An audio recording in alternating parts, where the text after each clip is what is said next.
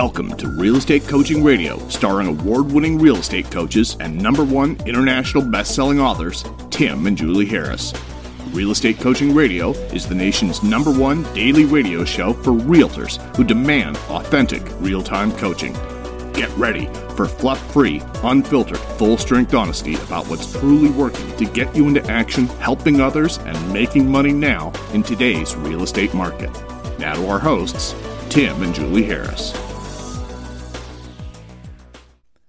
3, 2, 1, and we're back. And we're going to jump right back in where we left off yesterday and the day before and the day before. I'm, again, very appreciative of the great feedback we're getting on this series. I think you guys are, I think you're really ready for the new year. That's the sense I'm getting based on the feedback. You're excited about it. You're realizing that you are in the right place at the right time in the right industry. And to further reinforce that, there were 2 really interesting data points that came out today about the real estate market in general that I wanted to share with you prior to getting to the next point, which is point number 5. And the first one is you can get on mortgage interest rates, you can get a mortgage interest of 2.87% now, 2.87% on a 30-year fixed rate mortgage. Now that's extraordinary. I mean, if you think about that, that is amazing. And if homes continue to appreciate or increase in value like they have been, some would argue that it's inflation, including yours truly. But if they continue to increase in value at the rate that they have been, if you can lock in a long-term 30-year rate mortgage for 3%, and your house is increasing in value every year by significantly more than that, or even if it's only 3%, you're essentially living in that house for free.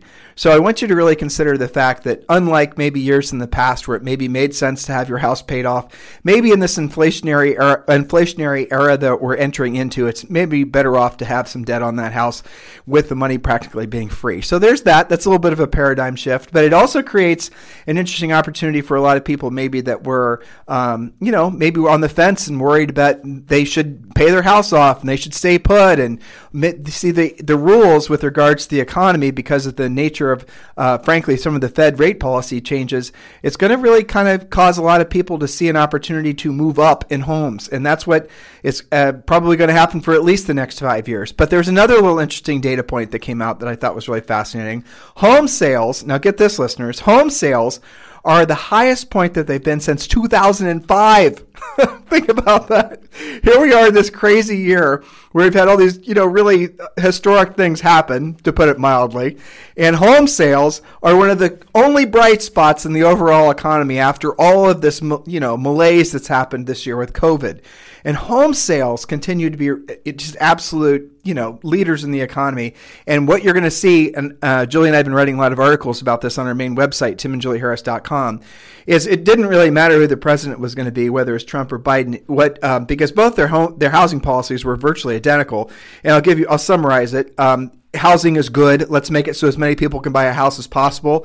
So, there's a fourth element that's going on now, which you're really starting to see even more so than in the past, is this big demographic shift that's happening. So all these reasons and more, by the way, I'm working on a series of 10 points why, for a future podcast, 10 points why the next 5 years are going to be the best 5 years in the history of real estate in the United States. I just gave you probably points 1 through 4. But the moral of the story here is you guys are in the right place at the right time. And yes, I understand that maybe you're feeling like you've been burning your candle at both ends for a while because of what a crazy year this has been. I get it, and that's fine. And it totally makes sense that you want to say, for example, take next week off because it's Thanksgiving. And you should, honestly, you should. You should give yourself an opportunity to catch your breath. You should give yourself an opportunity to unplug. The nice thing about, being in real estate is kind of a double-edged sword, right? You got into real estate originally because you wanted freedom, essentially freedom from having a boss in essence, right? You wanted to be able to control your own schedule and you wanted to make as much money as you chose to. Well, the first 2 things are easy to accomplish, right? You get your license, boom, you're self-employed, and there is no boss and there is no one telling you what to do and when to do it, right?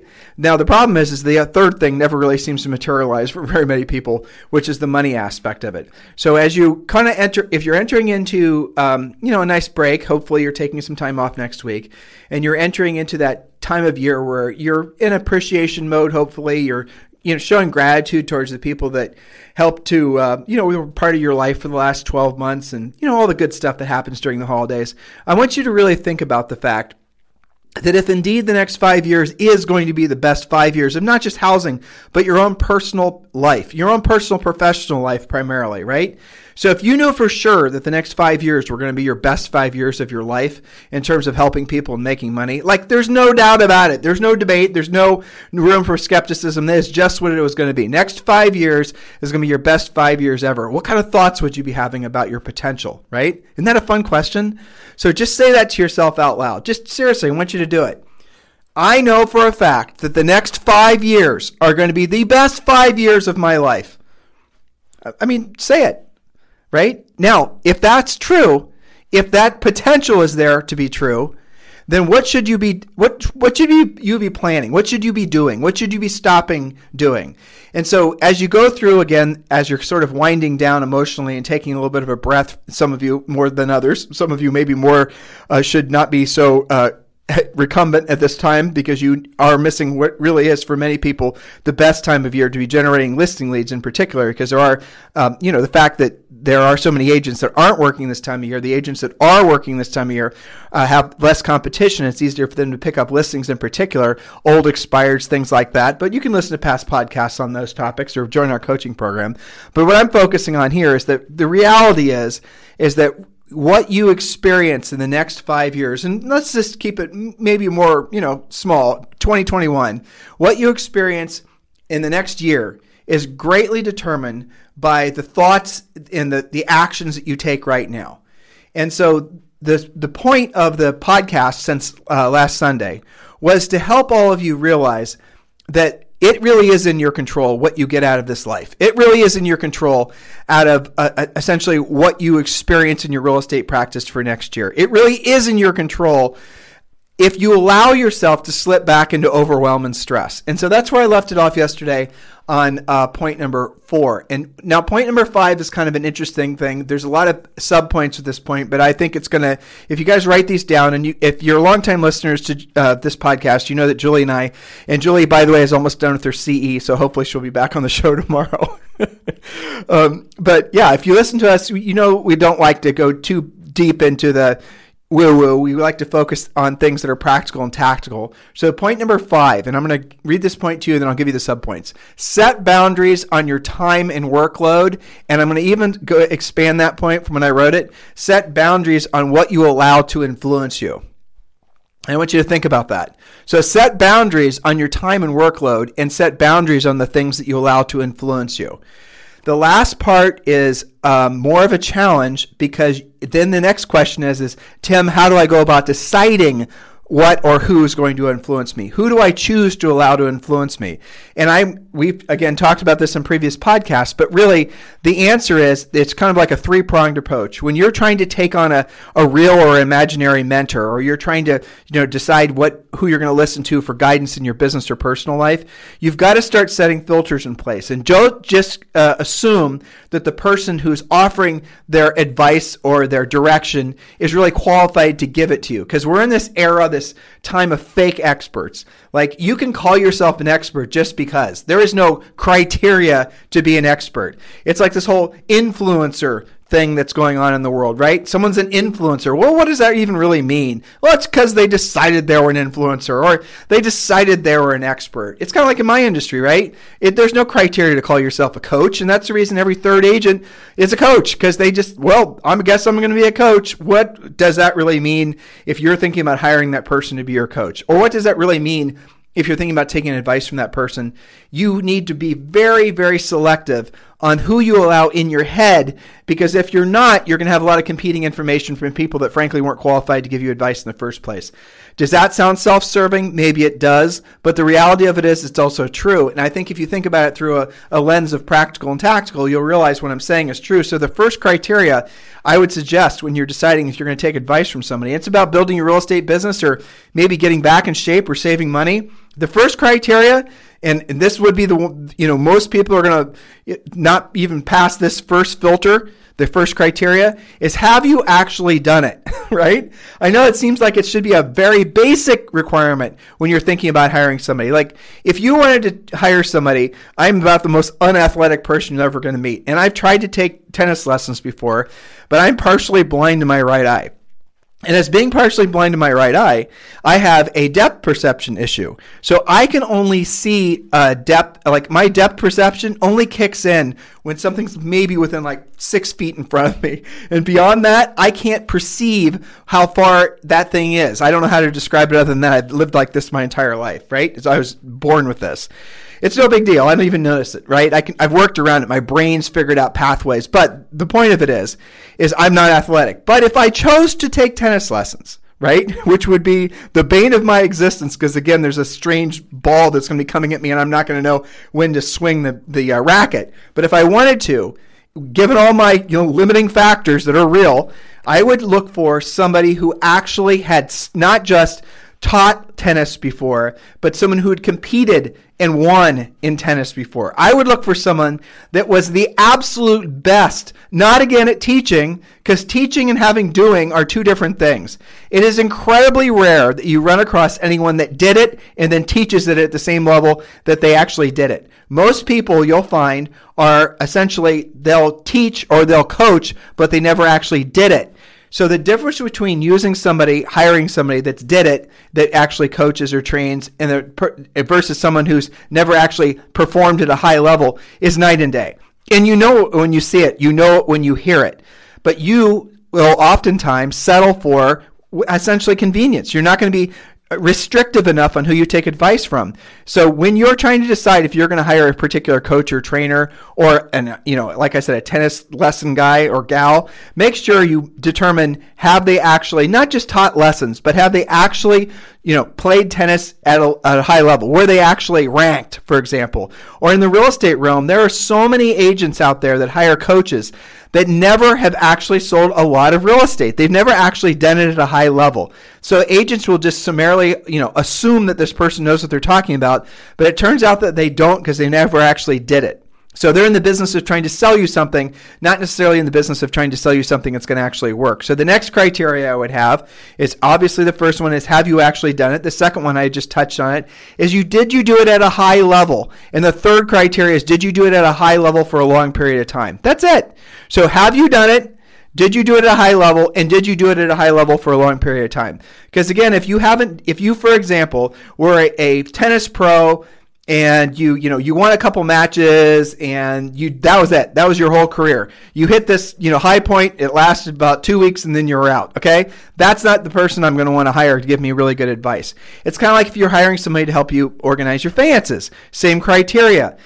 Has this person actually truly successful financially, and have they been for a long period of time? Right? Is this just something that they're saying or claiming? Prove that you actually, if you claim that you're going to be someone who's going to manage my money, prove that you're actually successful at it. Prove that you've been successful for a long period of time.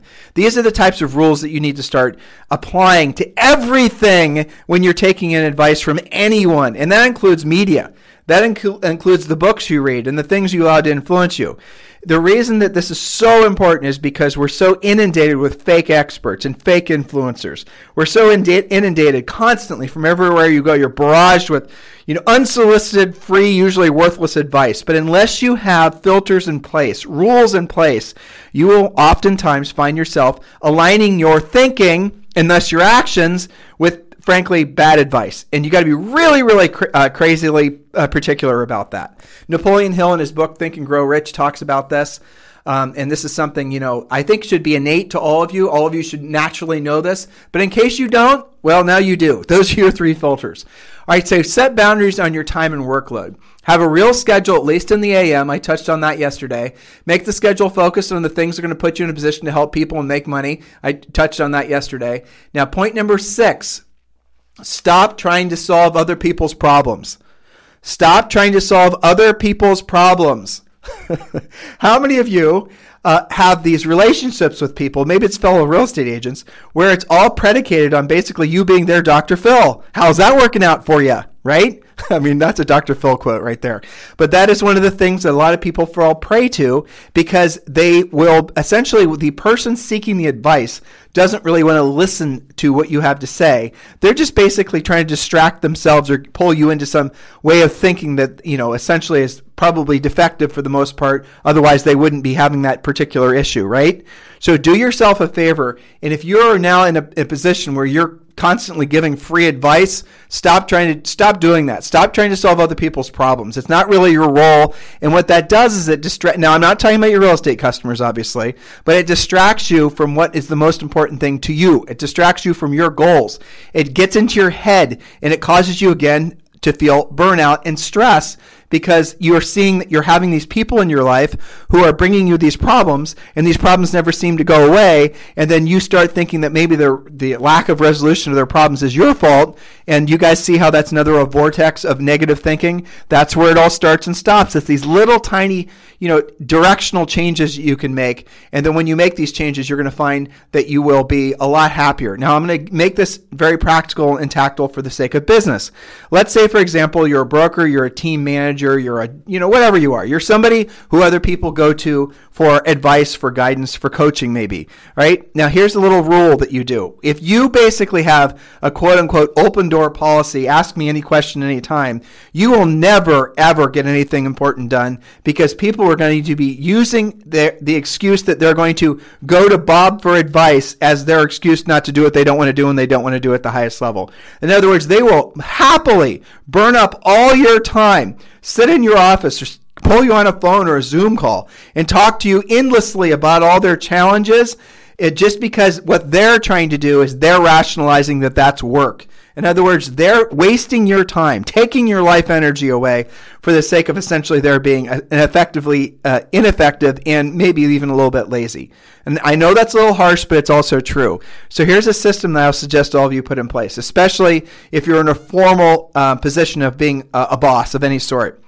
When somebody has a problem, you can even make this into a form. And this is part of our coaching program too. We teach you how to do this. But it's very simple. You can just make your own form. When somebody has a question or a problem or a challenge, or it does not matter what, okay? It does not matter.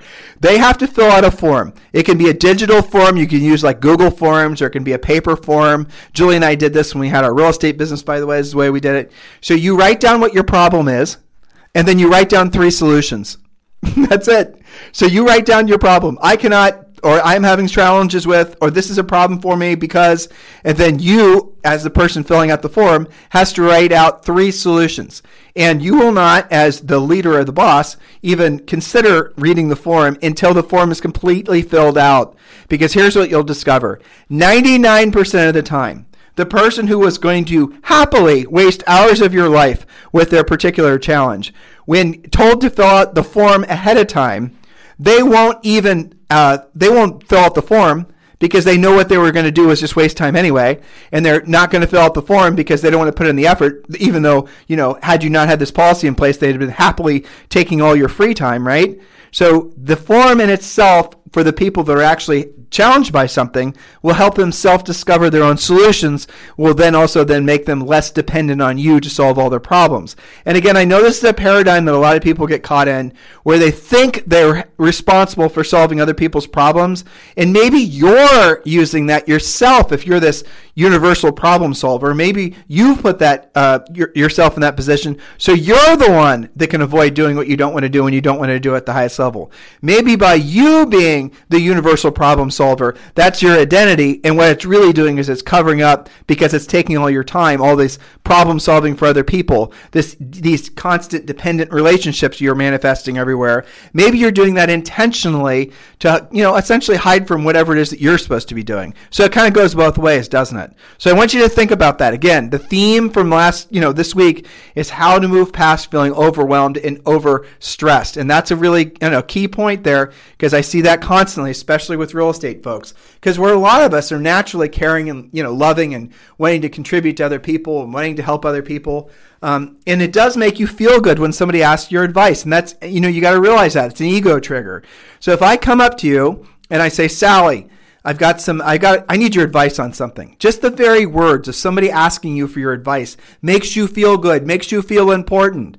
And so maybe you've created this world for yourself where people are constantly going to you and asking you for your advice. And as a result of that, you've gotten kind of addicted to the little ego hit from all these people making you feel important. I've seen that again happen. That's a normal thing. A lot of office managers, and who knows why, ultimately the psychology behind someone not wanting to have any time to work on their own challenges and issues. But ultimately it just comes back to procrastination, which leads to my next point. Not perfectly, but close enough. Point number 7, challenge your perfectionism. Perfectionism can lead us to make tasks or projects bigger than they need to be, which can lead to procrastination, psychological distress. As things pile up, the sense of overwhelm grows, which can lead to more procrastination and more overwhelm. Sheryl Sandberg famously said, "Done is better than perfect." I love that quote. It's actually in our book too, Harris Rules. Done is better than perfect. Know when good is good enough by asking yourself, what is the marginal benefit of spending more time on this task or project? If the answer is very little, stop what you're doing and be done with it. Part of this is also recognizing we cannot do everything perfectly.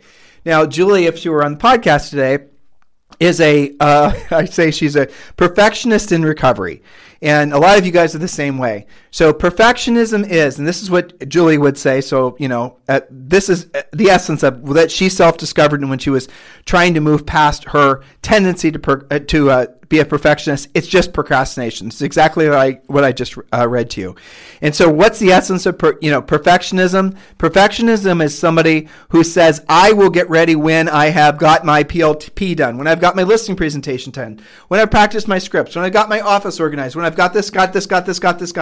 Long list of things to do that are never quite ready. Now, why does somebody do that? The answer is very simple. They don't move forward past the getting ready to get started phase because of the fact that they don't want to do what they don't want to do when they don't want to do it. In other words, they're trying to avoid doing the real work of real estate. They don't want to actually learn how to pick up the phone. They don't actually move past their perfectionism, and they're using more projects as their excuse. And again, the world is awash with reasons to procrastinate because you always can be told that there's something else you need to do. Hey, Bob, do you have your branding done? Hey, Bob, have you done your website? What about this? What about that? What about the other thing? Oh, you can't go after sellers until you've got these 15,000 things done, right?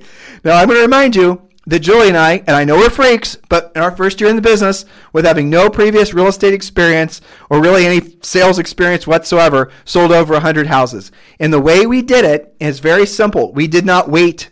We just got started. We took massive action. And I cannot say we maintained that level, that intense level of massive action for the last, almost 30 years of working together and being married. But I have to tell you, we have pretty much consistently done it. Not 100%, but probably 85% realistically. There's certainly been times when we've gotten a little bit procrastinating. It happens to all of us. But for many people, it becomes a lifestyle. For many people, and I'll tell you, like when Julie and I get an email from somebody that has a bunch of designations or has a bunch of titles or just a bunch of extra stuff, that extracurricular real estate learning designation things that they've been filling their days with, there almost is an undeniable, an obvious direct correlation between the number of designations that somebody has. Some of you are going to be offended, but just hear me out, and the amount of money that person makes. In other words, more designations means less money, because what they're doing, not in all cases, but in most cases, is they're spending their time doing other things other than the real work of real estate. You are a salesperson. Yes, you are. If you don't believe me, what does your license say?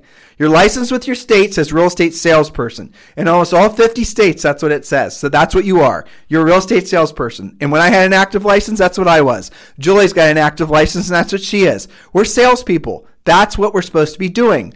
And so your challenge is to become the best version of yourself as a salesperson. You can call yourself something else, but it doesn't really matter, because at the end of the day, your job is to sell something. All selling is effectively an art and a science of solving other people's problems. That's really all you're doing. A salesperson, a good salesperson, now there are certainly a lot of crappy salespeople, but a good salesperson is a problem solver. And I'll share this with you as well. The most successful people in the history of humanity in arts and sciences, and I was about to say politics, but I'm not going to use that anymore, and just business, and it does not matter, education, whatever facet of life you can possibly imagine, All of them, all the most successful of them have been salespeople. There are no exceptions. You cannot be a successful doctor unless you're a great salesperson. Well, maybe a successful doctor you can be, but you can't certainly be the best without being a great salesperson. And I can give you example after example after example. But the point being is if you want to accomplish anything significant in life, you have to embrace the fact that job number one is seeing yourself as a salesperson. Job number two is learning how to basically master your craft so people will want to use you and use the services you're offering, whatever it is. Be it, like I said, maybe you're a dentist, right? You are not going to be very successful at being a dentist if you are not a good salesperson. By being a good salesperson, what do I mean? You have to make people want to use your dental services, right? That's called sales skills. You have to make it so that when they're in your chair and you're trying to sell them procedures, that's called sales skills. That's what you have to have. It's how you say it. It's what you say. It's not just the ability to clean teeth and fix dental issues. It's also the ability, and primarily the ability, to actually sell people into you doing the procedures for them.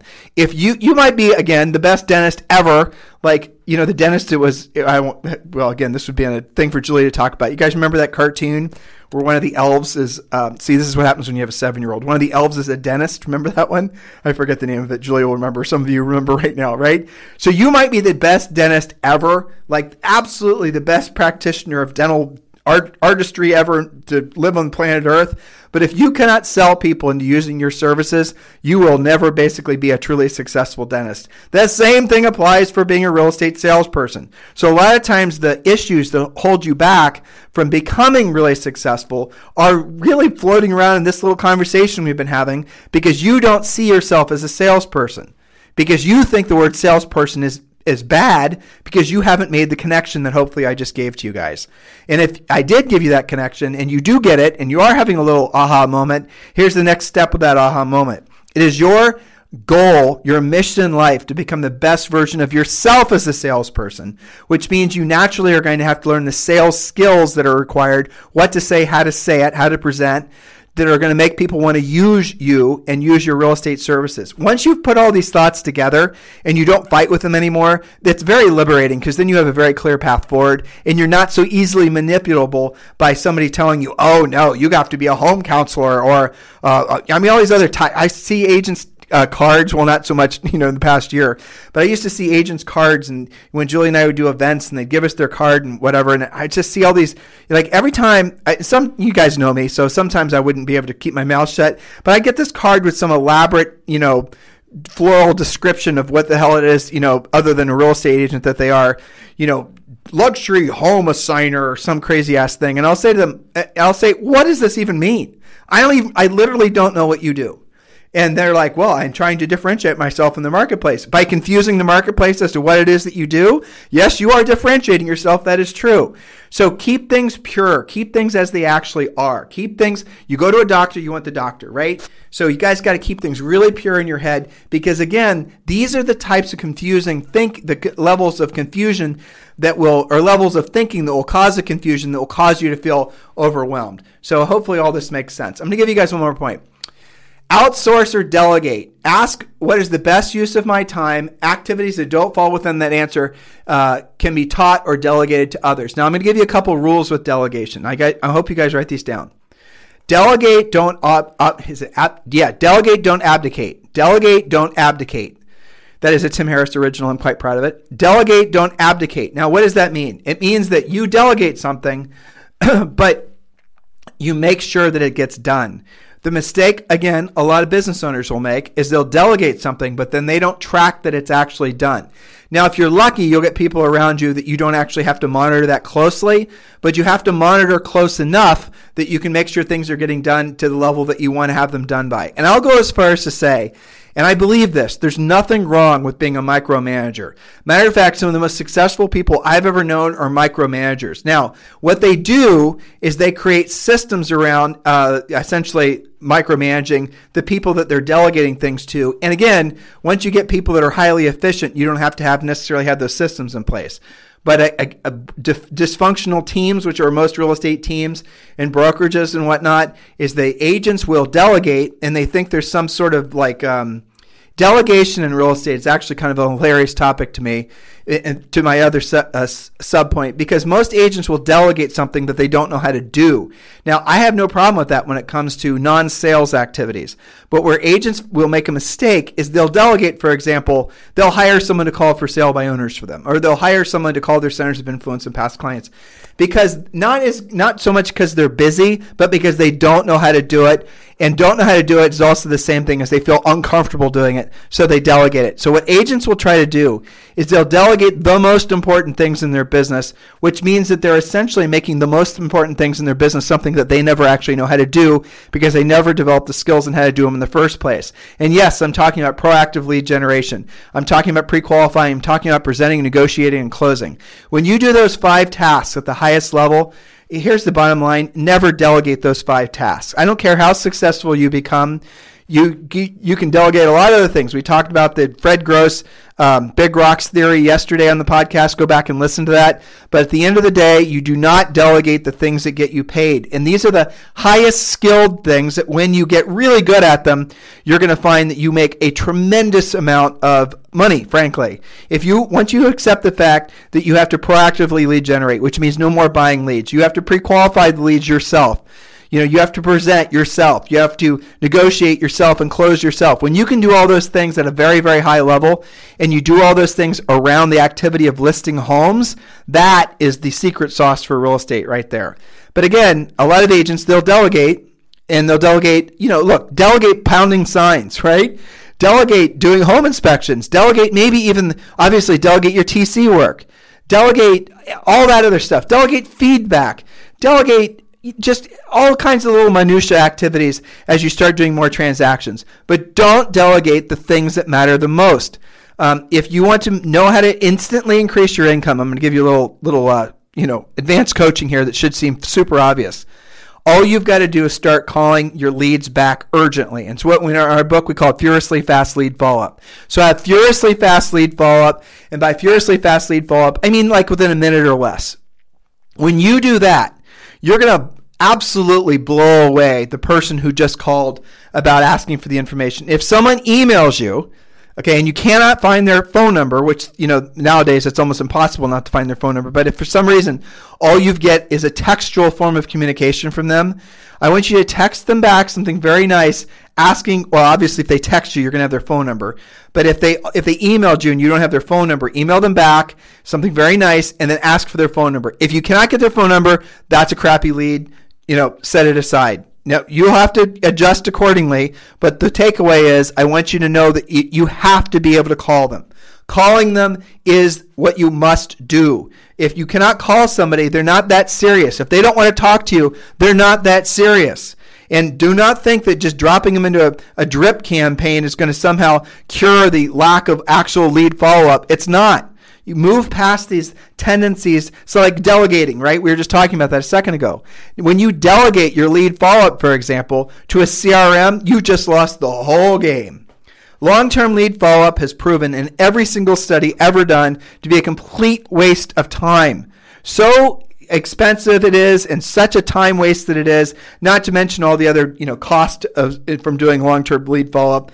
But the biggest one from a coach's perspective I see that really I wish the industry would shine a light on is that a lot of agents with the most leads are almost always are making the least amount of money and helping the fewest people. The more leads you have, again, it's like designations, right? When I see somebody's business card, but the more leads you collect, the more leads you have, generally speaking, the least money you make. Because what you're doing is you're not asking the tough questions and you're not drilling down on motivation and you're not drilling down on setting an appointment. What you're doing is you're just trying to somehow, not ask the questions that are tough to ask, not cut through it to find out whether that lead's motivated or not, and you're just dripping on them. And you're hoping that the drip campaign is somehow going to win them over and they're going to raise their hand and say, oh my gosh, Bob, these wonderful videos you've been sending me, I definitely want to do business with you.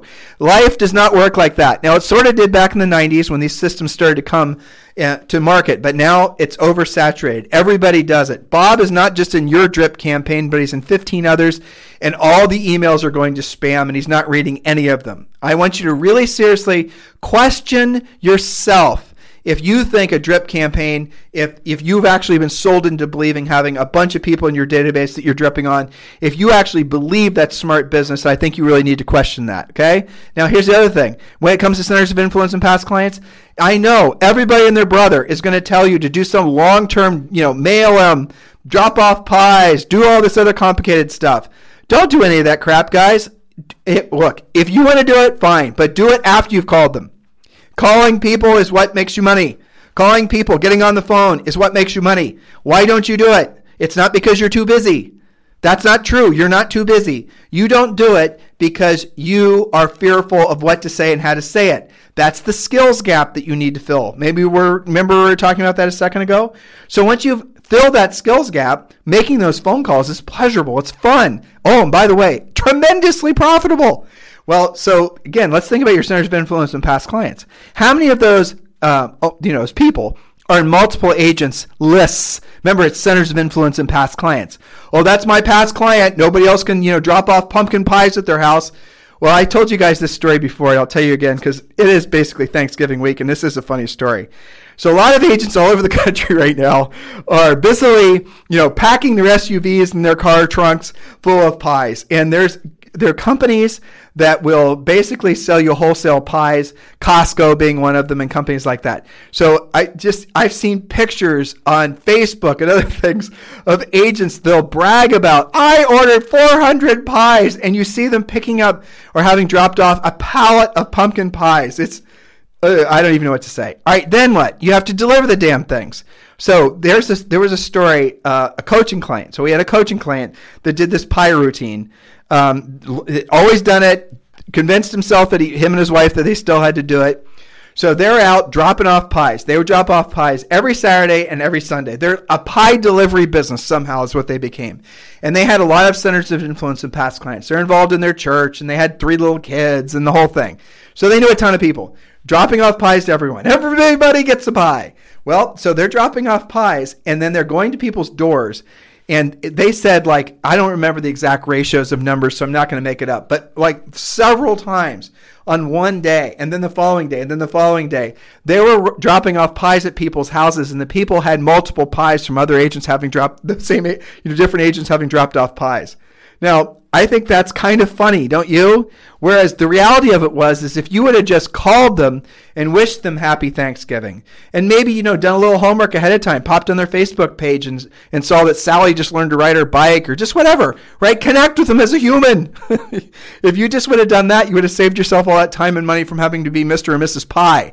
You guys get the point? I'm trying to make you laugh, but the reality of it is look at all these things that agents do that just makes life more complicated, that causes you to feel, what? Overwhelmed and stressed. I wonder how many agents out there right now are just absolutely beside themselves, panicking because they don't have but a week to get their pies delivered. I bet you there's more than one, don't you guys think? And see, this is the insanity that's entered into the industry because people don't want to do proactive lead generation. Oh, I don't like getting phone calls. I don't want to call somebody. Really? You don't like getting, who's actually called you? When was the last time you actually got a call on your phone that wasn't political, by the way, right? When was the last time you actually got a call from somebody that was your, maybe your past insurance agent or your neighbor? When was the last time you actually got a call from somebody wishing you any sort of goodwill? It never happens, does it?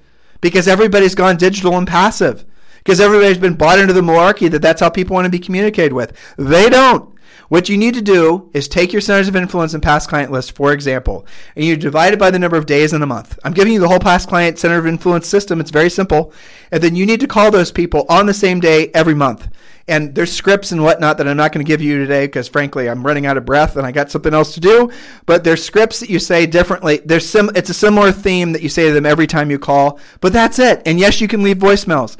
But when you start developing a higher level of relationship with these guys where they know to hear your voice, they're going to start giving you referrals more than if you just dropped off forget-me-not seeds in April. You guys get my point here? So take whatever it is that you have been thinking is normal. And this is what Julie and I do this time of year for our business too. We write down essentially all of the things that we think we're absolutely rock stars at in our business, in their coaching business. And then we look at those things and we say, okay, what if those things stopped working? What if those things weren't true? Like, what if all of a sudden, this form of lead generation that we do for our coaching business, what if that were to go away? Oh my gosh. And then all of a sudden you're starting to see how vulnerable you actually are. And that's, again, Julie and I intentionally want to make ourselves uncomfortable when we don't need to be, just for the sake of doing that annual exercise, just for the sake of not being caught by surprise. There'll still be plenty of surprises, but at least it won't be the ones that we checked ourselves on. And this goes back to realizing that a lot of the things that the systems and the ideas that you've built in your real estate business and in your life really are overly complicated. They've gotten to the point where it does cause you to feel overwhelmed and stress because you've made it too hard. Maybe it worked 10, 20 years ago and it doesn't work now, but you keep doing it just because you've always done it. There's a lot of our lives that are like that. Isn't that interesting when you think about that? So listen, guys, we're going to try to finish off these points tomorrow, and hopefully I'll have Julie back on the show tomorrow. We'll see. I think she has one more CE class. Good. Again, listeners, if you're in Julie's PC class, I want you to message her. And I want you to tell her to stop being a procrastinator, because she had 2 years to get this CE done and she procrastinates it until it's like almost exactly 2 years. And it's Texas, so there's a absolute boat ton of CE that she has to get done. So it's kind of funny, as I was writing these points to share with you guys, I obviously had Julie in mind with a lot of this, because it goes back to that whole procrastination, perfectionism thing. But in her defense, who the hell likes doing CE? Not a fun activity ever, right? So listen, guys, if you want to talk to Julie and I about joining our EXP team, please do text me directly at 512-758-0206, 512-758-0206. 512-758-0206. I know a lot of you guys are looking to make a change in your brokerage. I know a lot of you guys are thinking, well, maybe I'm had my best year ever. Okay, my best year ever. How am I going to, have another best year ever? Maybe it's time to switch brokerages. Or maybe you said, well, you know what? I had a good year. It wasn't a great year. It wasn't a terrible year. It was a good year, but next year I want to have a great year. Maybe it's time to switch brokerages. Or maybe you're new, or maybe you basically had a terrible year. Maybe it's time to switch brokerages. Talk to Julie and I about joining our EXP family.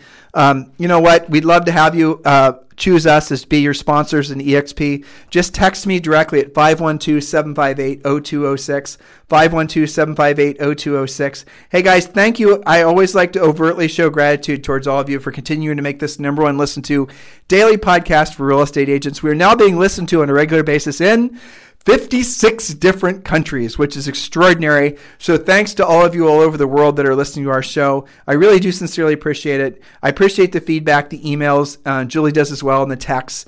And thank you for continuing to make Harris Rules a bestseller on Amazon. And yes, it's still for sale on Barnes & Noble and all the other bookstores. It's called Harris Rules, over 400 5-star reviews. And it is a perfect stocking stuffer. It is a very holiday appropriate shade of green, the book cover is. So you guys have a fantastic day. I'll talk to you on the show tomorrow. This program has been a presentation by Tim and Julie Harris, Real Estate Coaching. For more information on our real estate coaching and training programs, visit our website at timandjulieharris.com. Remember to tune in weekdays at noon for upcoming shows. And until next time, thank you for listening to Real Estate Coaching Radio with Tim and Julie Harris. This podcast is a part of the C-Suite Radio Network. For more top business podcasts, visit c-suiteradio.com.